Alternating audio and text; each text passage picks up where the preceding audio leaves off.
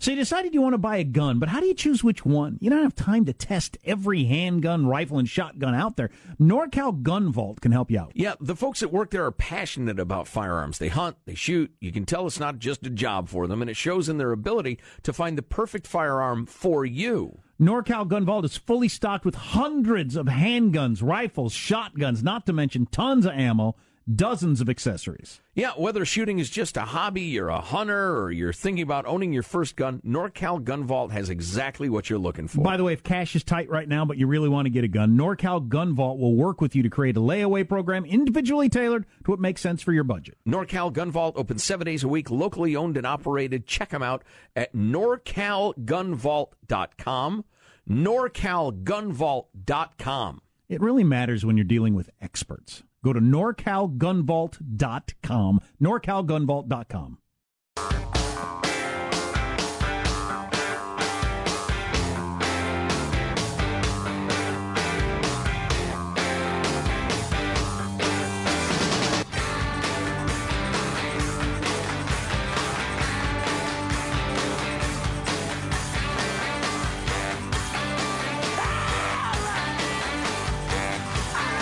Things are getting serious, people. Labor Day weekend coming up.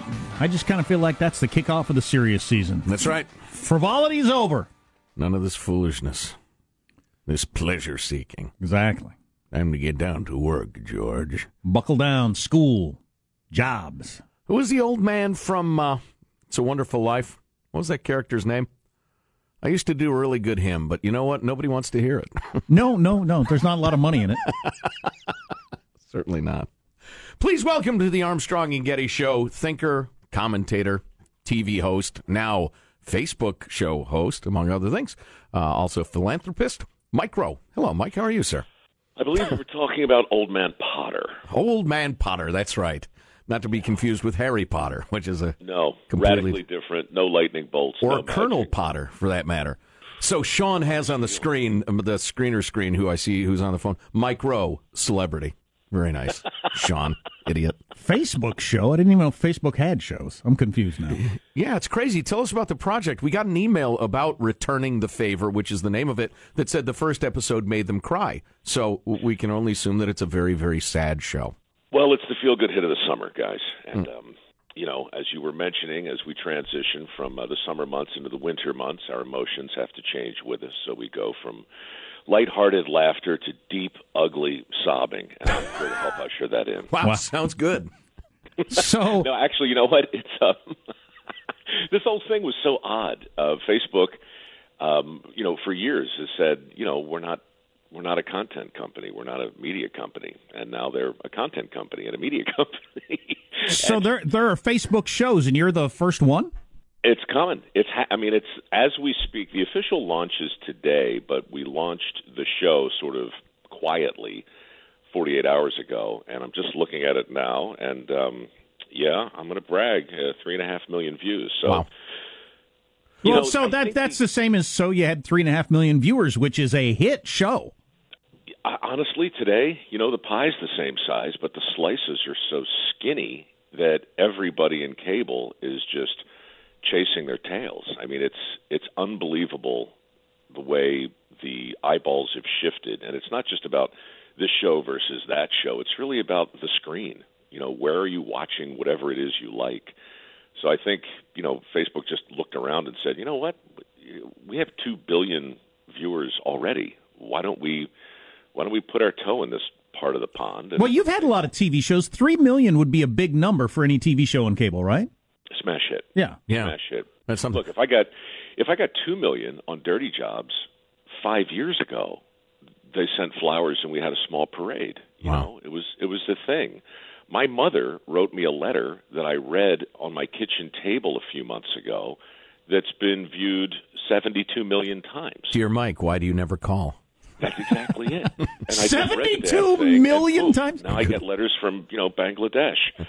And so it's a totally different world, and content is evolving with it. And Facebook said, what do you want to do? And I said, well, I don't know about a show, but what if our basic mission was to not make people throw up in their mouths as a result of going on their news feed or turning on cable? What if we worked under the assumption that not everybody sucks and that we can send a crew to find anonymous people in small towns doing decent things and then reward them in some sort of network predictable way, but take the pee out of it a little bit, and make the whole project the making of a feel-good show. And they said, yeah, okay, let's try that. And so that's what we did. And I've been shooting it now for the last 3 months, and it's a kick. You're in search of remarkable people making a difference in their communities. Well, good timing for that, because I think a lot of people are commenting on what they're seeing, in the Texas area with the Cajun Navy and people helping each other and being reminded, oh yeah, there's a lot of normal people who act that way. We just don't ever discuss it in the modern cable news world. Well, and the fact that we would need to have our feelings about that topic. I'm sorry, the sentence was a train wreck. The fact that our perception has been so misformed by the media we take in that we need to be reminded of humanity and what it is, even though humanity surrounds us. To me, that's just a measure of how pernicious and influenced a lot of media is. Well, this is basic stuff, right? That was a much better sentence. sentence. Human nature. The more of a thing you see, the more you'll naturally assume that thing is. Sure. When there was an earthquake in California, years ago, that Northridge thing, they kept showing the same footage of the pancaked parking garage. And, after a week of it, my grandmother was like, so the whole state's gone, right? It all just slid into the water, right? I'm like, no, that's just, one little thing over here. Today, look, if you see white racists protesting with their tiki torches enough, and over here you see the people in the black masks doing crazy things enough, you'll logically eventually assume that the entire country is made up of idiots with tiki torches and masks marching around raising hell. They're there, but they're tiny.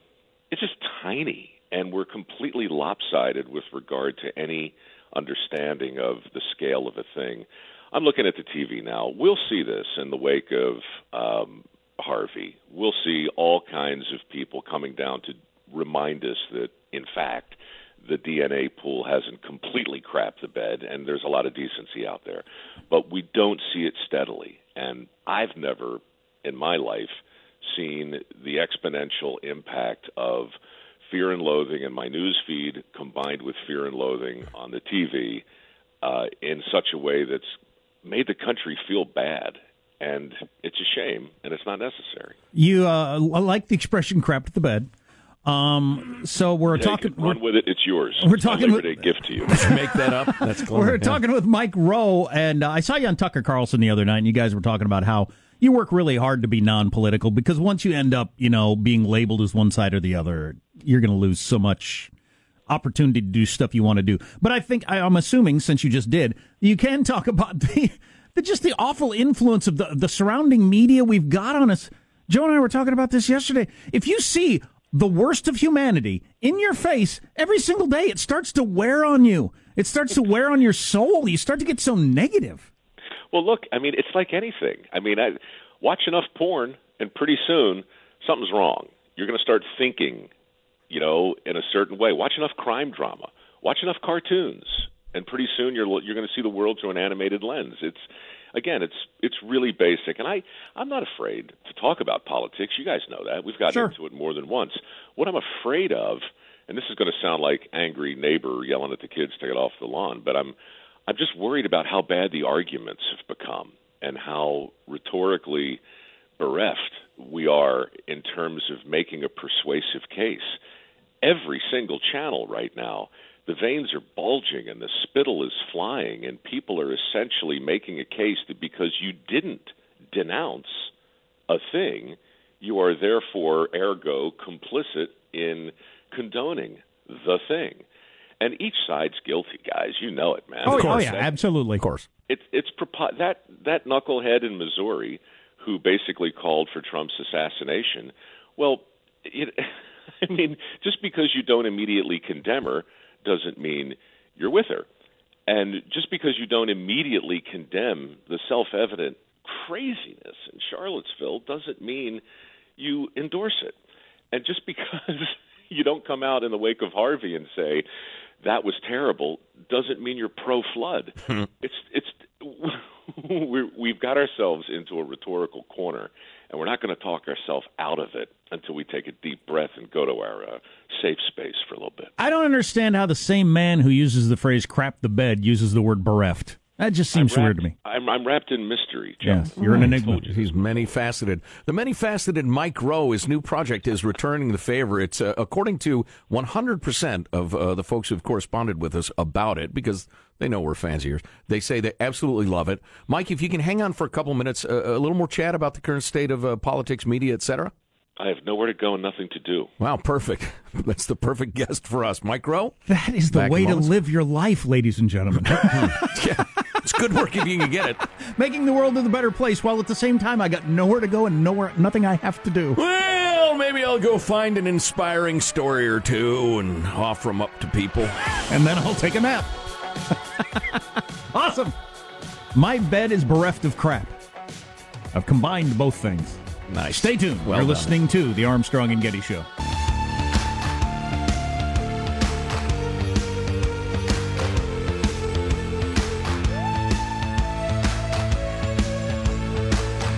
We're talking with celebrity Mike Rowe, who's got a new Facebook show. I didn't even know there were Facebook shows. Well, there weren't until like yesterday. That's a new thing. And he's got a cool show. Returning the favor, way to introduce America to regular people who are doing something decent and do something nice for them in return. Sounds like a great project, Mike Rowe. Mike, thanks for hanging around. We appreciate it. Man, you guys know how to take a break, I'll tell you that. Well, we tire easily. I built a tree house, changed the oil, got a nap. Oh, hey, thanks for that. Thanks for that. So, listen, the whole Facebook show thing, it makes perfect sense to me. I mean, I'm not very active on Facebook for reasons of privacy, to protect my kids and all, because Mark Zuckerberg's so amazing at connecting the dots. But I watched my wife go through it, and I mean, granted, yeah, you want to see how Cousin Lulu enjoyed her vacation in Hawaii, but a huge amount of Facebook is, show me something interesting. Give me something interesting. And people are there all the freaking time. So it makes sense that, and your show's gotten millions of hits already. And there was no big rollout or announcement, was there? No, they're going to come out with some mechanism called Watch, which is going to aggregate all these things. But the truth is, it's going. I think it's going to be socialized just like any other post. You can go to the Returning the Favor page and watch the first 2 episodes. I mean, it's about as simple as it can be. So, those guys do have a long plan. I don't know what it is exactly, but from my perspective, I got 5 million friends. I try and say something quasi-interesting every day. So they just came and said, look, if this is what you're doing, both through your foundation and carrying on the old Dirty Jobs DNA, let's just put a show around it. And that was really it. Right. It's just another attempt to shine the light on towns you didn't know existed, to find people you didn't know were around doing things you didn't really know people did. It works, and I think right now it's for sale like never before. So, speaking of the Facebook page, one of the things you do that I enjoy the most, and a lot of people enjoy the most, is when you administer a well-deserved and eloquent verbal spanking to some moron. And I was reading one of the recent spankings, in which you made it clear what we talked about at the outset, which is you got to be really careful about being political these days. And it's a lot more than, not wanting to offend one side or the other. It's the fever pitch and the level of anger. Yeah, and it's also guilt by association. The guy you're talking about came to my page and called me some names. Well, big deal. I couldn't care less. In fact, I take it as a kind of a twisted compliment. But what's happening today, he basically came and said, here's the thing, Mike. White supremacists are of the belief that anybody who goes to college is an intellectual. And Republicans are promoting this idea of anti-intellectualism. So they share some real estate on the Venn diagram with respect to their contempt for higher education. Your foundation is supported by those people. So it's a very gentle way of saying you are the people who love you most, Mike, are white nationalists. Airtight logic. Yeah, and so I'm like, hold on a minute. Call me what you want, but the 5 million people who come to this page and support my foundation it's a very bipartisan proposition, and I disagree with them all the time, and I know this because they tell me so. They're not. They're not white supremacists. So we just went down the long, endless rabbit hole of logical fallacies, and I tried to remember everything I learned in my fancy rhetorical class years ago. And the crazy thing is, a 2,000-word post isn't supposed to work, but that thing reached 9 million people. Wow! 9 million people. And guys, I'm telling you, part of the reason is because Twitter sucks up so much bandwidth in terms of, hey, I got 140 characters, here's a cat video, here's my casserole, here's what I hate. People, I think, are actually kind of starving for something that at least looks like intelligent discourse. And so stuff gets shared that isn't supposed to be shared, and I think that's part of why the whole content thing is evolving over there on social. Oh, intelligent discourse. We got to rethink the show. We've been talking lately about how the worst 5% on both ends of the political spectrum are controlling all the dialogue. And so you're going out into the country to find the other 90%. But do you have any hope for the 90% of us taking back over? Yeah, I do. I think that obviously there are problems, and I don't want to say anything that starts with obviously because everybody knows. I don't want to restate all that. But I do believe that things were as bad 2,000 years ago as they are now, probably worse.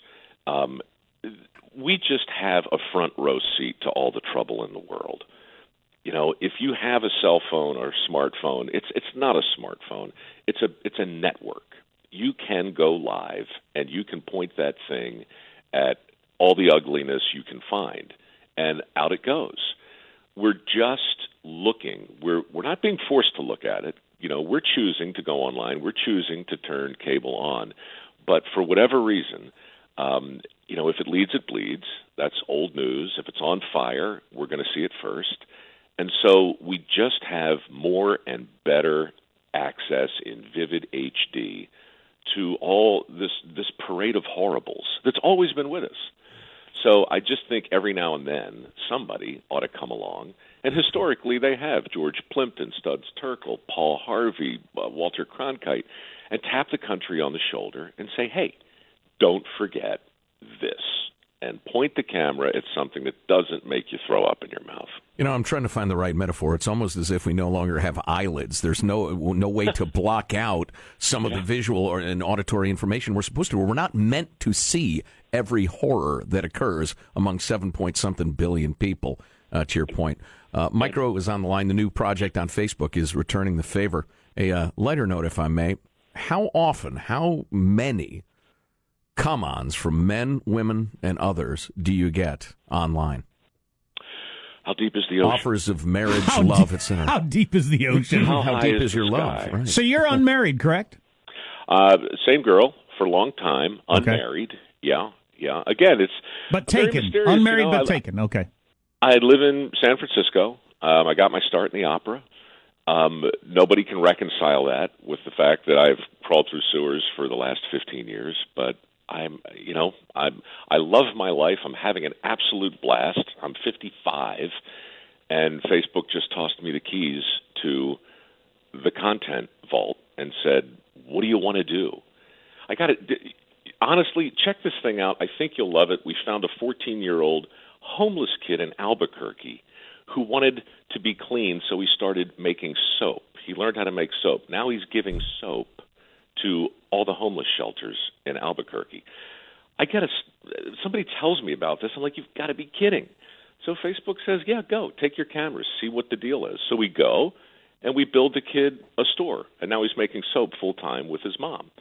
And so it all happens in the course of 15 minutes. But I'm telling you, without sounding like Mary Poppins, there's something decent about seeing this kid doing the thing that really everybody kind of wants their kids to do in terms of work ethic, initiative, ambition.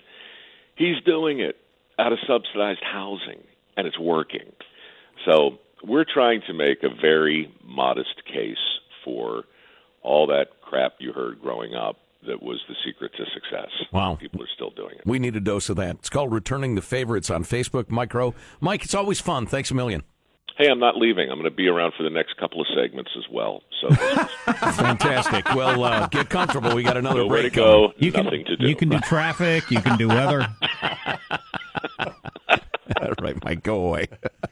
So he's an optimist. I don't know if I'm an optimist or a pessimist. I'm an optimist in my own life. I always think everything's going to be fine for me. But I am a pessimist for like the nation and humanity. So maybe I don't know which I am. Maybe I'm overall a pessimist. But it's possible that we're just not designed as human beings to control our urge to try to seek out the negative. And then that destroys our outlook on life. It's possible we just can't control that as a species. Right. I would the agree, reason we didn't do all this years ago is because we couldn't. Right. Well, and I think the effects could be awful. They already are pretty awful. But I also, as a fan of the free market and a student of history and even, what I know about science is, if there's a force, it always causes a countervailing force somehow.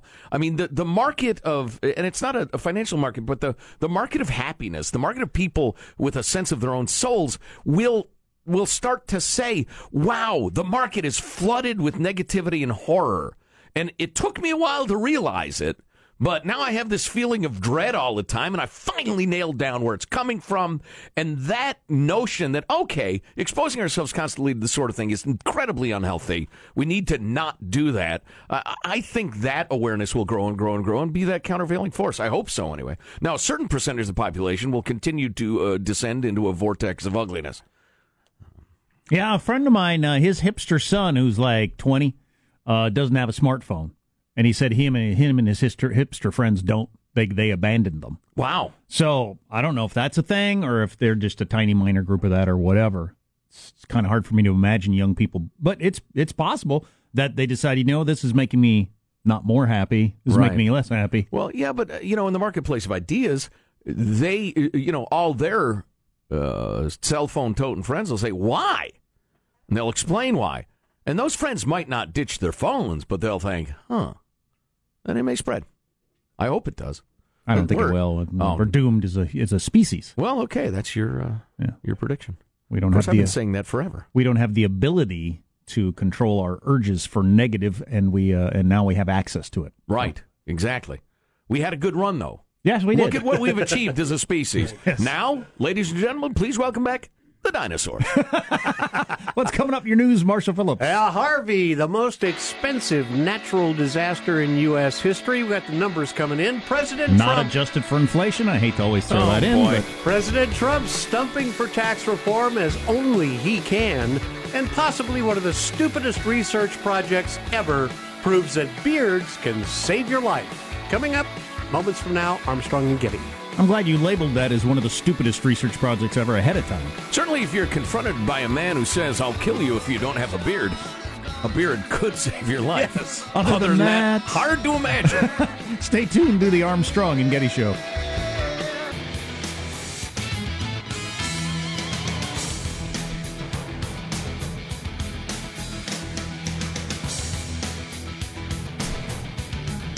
I think it was Paul McCartney who penned the line, oh, that magic feeling, nowhere to go, nowhere to go. That's Mike Rowe. If you just missed him, damn you. Or you could go check out the podcast. Let's get the news now with Marshall Phillips. Well, Hurricane Harvey could prove to be the most expensive natural disaster in U.S. history. Early estimates of the flood damages in Texas exceed $160 billion. Not adjusted for inflation. I mean, none of these numbers ever impress you unless we adjust them for inflation. Because they're meaningless. What did the earthquake of 1906 cost in today's dollars? Has anybody taken a second to figure that out? No. They just said, they cost $100,000. That's amazing. So that wasn't much damage because I'm really, really stupid. President Trump has pledged quick federal action, but Congress has to appropriate the dollars, and the lawmakers are also facing some tough decisions on extending overall government funding, raising the federal debt ceiling, and tax reform. Now, that was something President Trump was promoting yesterday in Missouri. And will argue bitterly around the margins of the question and never address the gigantic elephantine bloat and redundancy of the federal government and come to the realization that there's more than enough money for all of this stuff if we could just rein it in. But that discussion is of interest to no one, so I'll be quiet now. Trump saying the federal tax system imposes a crushing burden on businesses and families, and went on to urge Congress to pass a tax reform bill that is pro-growth and pro-jobs, warning they are taking us, frankly, to the cleaners. So we have no choice. We must lower our taxes. And your senator, Claire McCaskill, she must do this for you, and if she doesn't do it for you, you have to vote her out of office.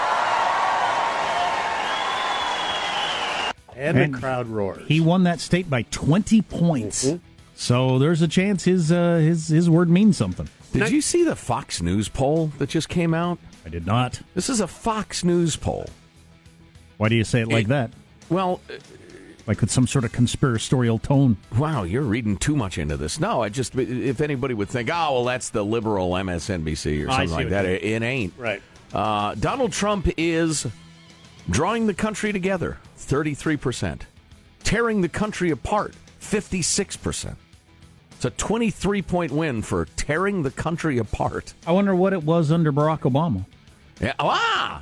You want to adjust it for expectations. Inflation. Yeah, exactly. I see. Yeah, interesting question. We'll have to look into that. Look into that, somebody. By we, I mean somebody else. Jack mentioned this earlier. A show of force by the U.S. and South Korea's fighter jets were flying over the Korean peninsula in response to that North Korean missile test. South Korean officials say the joint flyover included stealth fighters, bombers, and South Korean jet fighters. They carried out a mock bombing drill and simulated a surgical strike of key enemy facilities, actually making bombing runs. Yeah, you're using real bombs and real bullets. Mm-hmm. Like a real show of this is what it's going to look like. Live fire drill. Yep. So I don't know. Some people call that ratcheting up the tensions. We're going to bring on a war. Some people think that's a good show of force to avoid a war. I don't know. I actually don't know. All right, gentlemen, facial hair, it turns out, blocks up to 95% of harmful UV rays. Yes! Good reason to grow a beard. It could potentially... Nobody wants a sunburn on their chin. Oh, no, it could potentially help you avoid skin cancer. For your lip, chin, and jaw. Australian researchers placed mannequins with and without facial hair in the sun to measure their exposure to UV rays. It had to be real human hair, though, right? Yes, it was real human hair. Lead study author saying of the findings, well, beards will never be as safe as sunscreen. They are certainly a factor in blocking the dangerous rays. This is interesting to me because as an avid golfer who is sometimes bearded, sometimes not, I can't really get sunscreen where my beard was, and I noticed I never get sunburn there. So this rings true. This is some solid science, Marshall. All right. He says facial hair has a ultraviolet protection factor of anywhere from 2 to 21. The hair was least effective at blocking out the harmful rays in the afternoon when the sun was high in the sky. And, of course, this was done in Australia where there's What are you in the pocket of big beard? Move on. Yeah, beautiful hair. Indeed, and that's your news. I'm Marshall Phillips, the Armstrong and Getty Show, the voice of the West. Big-time ESPN college football broadcaster. If you watch college football games, you know his name has quit because he says he just can't call the games knowing these people are killing themselves out there. Left in the middle of his prosperous career. His conscience won't let him do it anymore. Oh, the football players are killing themselves. Yeah. Oh, okay. Yeah. Wow. He said he can't call the game when he's watching these players bashing their heads into each other anymore. Kind of interesting. Dennis Rodman praises North Korea for becoming a 24th century country. Wow. And what do most horrible resumes have in common? Stay tuned to the Armstrong and Getty Show.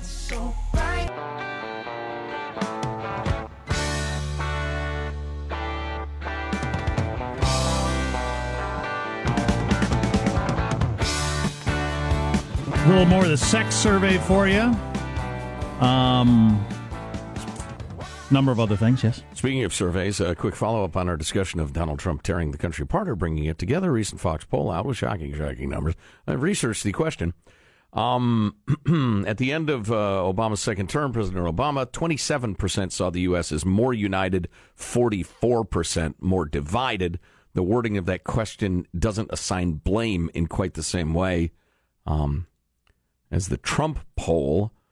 And also another poll at the end of Obama's term, 77% of Americans perceive the nation as divided.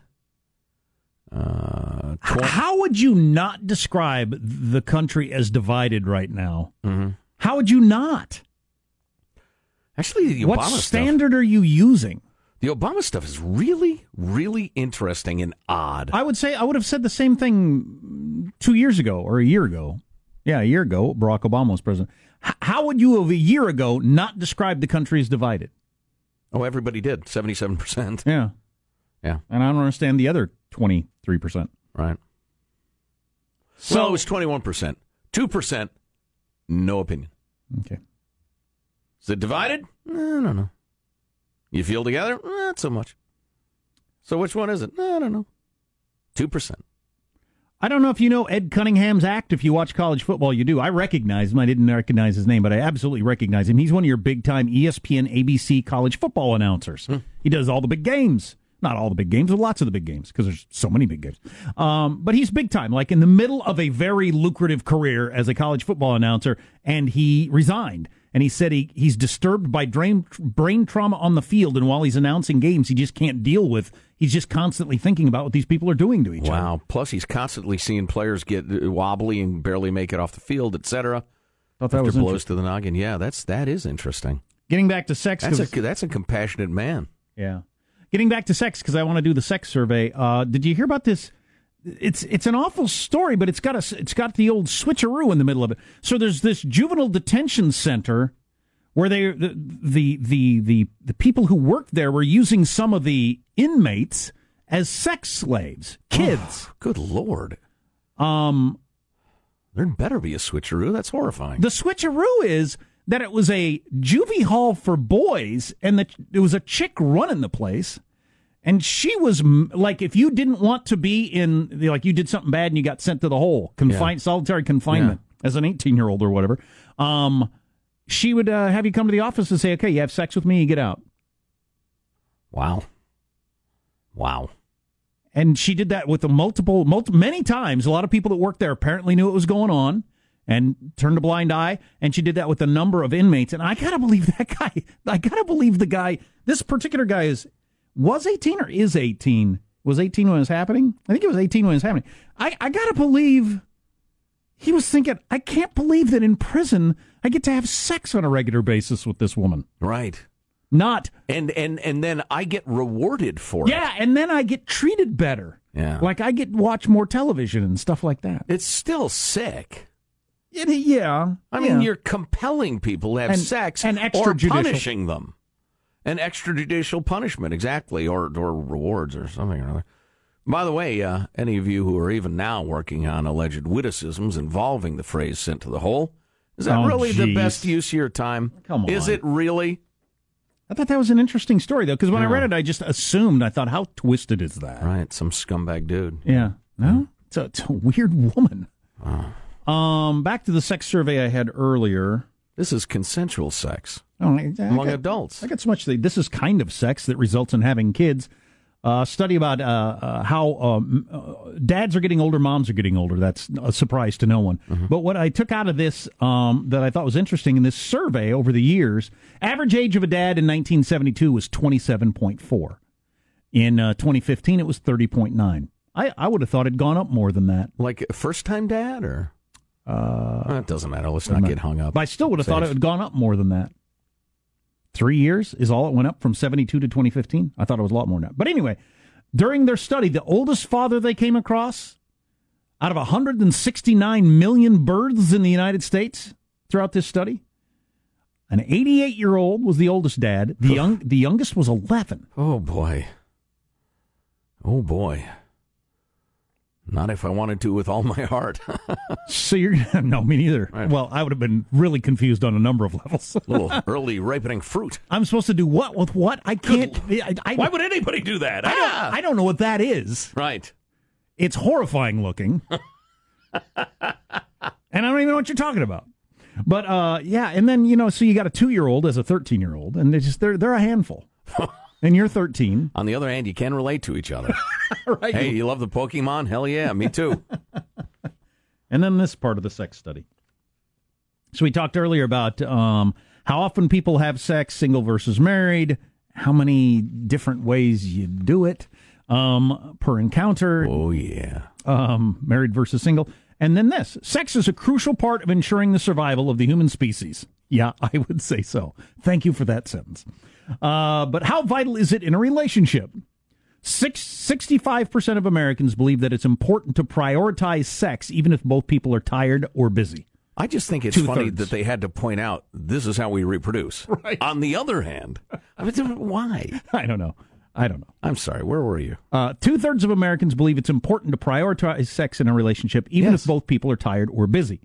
Those in a relationship longer than 10 years are even more likely to believe this, 83%. Well, if you wait till it's convenient and everybody's just, come on now. No. Part of a healthy relationship, which means you got to make it a priority. But it goes up 20... Night after night? That's right. It goes up 20% for people that have been in a relationship over 10 years. Mm-hmm. I thought that was interesting. Well, they're not in the constant horn dog stage of the relationship, perhaps, where the need doesn't seem to be, as serious because there are other, it's easy. It's like falling off a log in the first, few years of relationship. Yeah, well, I don't know. Kind of argues for it going the other way, doesn't it? So you got 83% of people who've been in a relationship a long time say it's important to prioritize it, even if you're tired or busy. Right. That's what I'm saying. Because you don't have to, quote unquote, prioritize it in the early part of your relationship. Oh, I see what you mean. That's what I'm thinking. Okay. No, well, yeah. What are you prioritizing it over? Right. Exactly. It's at the top of the list especially for the guy, probably for our entire weekend. That's my number one priority. I got nothing else to do. I'm going to watch some TV. I'm going to take a nap. I might do a load of laundry. Number one on my priority list is of having sex. Whereas I'm going into this weekend, it wouldn't make the top 20 of things that I got to do. Actually, of things that I have to do, it doesn't make the list at all. So yeah, I get what you're saying. That's why you got to prioritize it. Nearly 1 in 5 Americans in a relationship lasting over 20 years say that a good sex life is not important to a healthy relationship. But that's only 1 in 5. That's only 1 in 5. Wow, very small minority. Yeah. So there you go. That's it. That's all your sex news for the day. Let's get it on. Ask that 11-year-old father how often he tries to prioritize. Oh, I tell you what, it's hard to find time. Well, first of all, I'm learning algebra. Got a Little League game this afternoon. And my 2-year-old's talking back to me. You're listening to the Armstrong and Getty Show.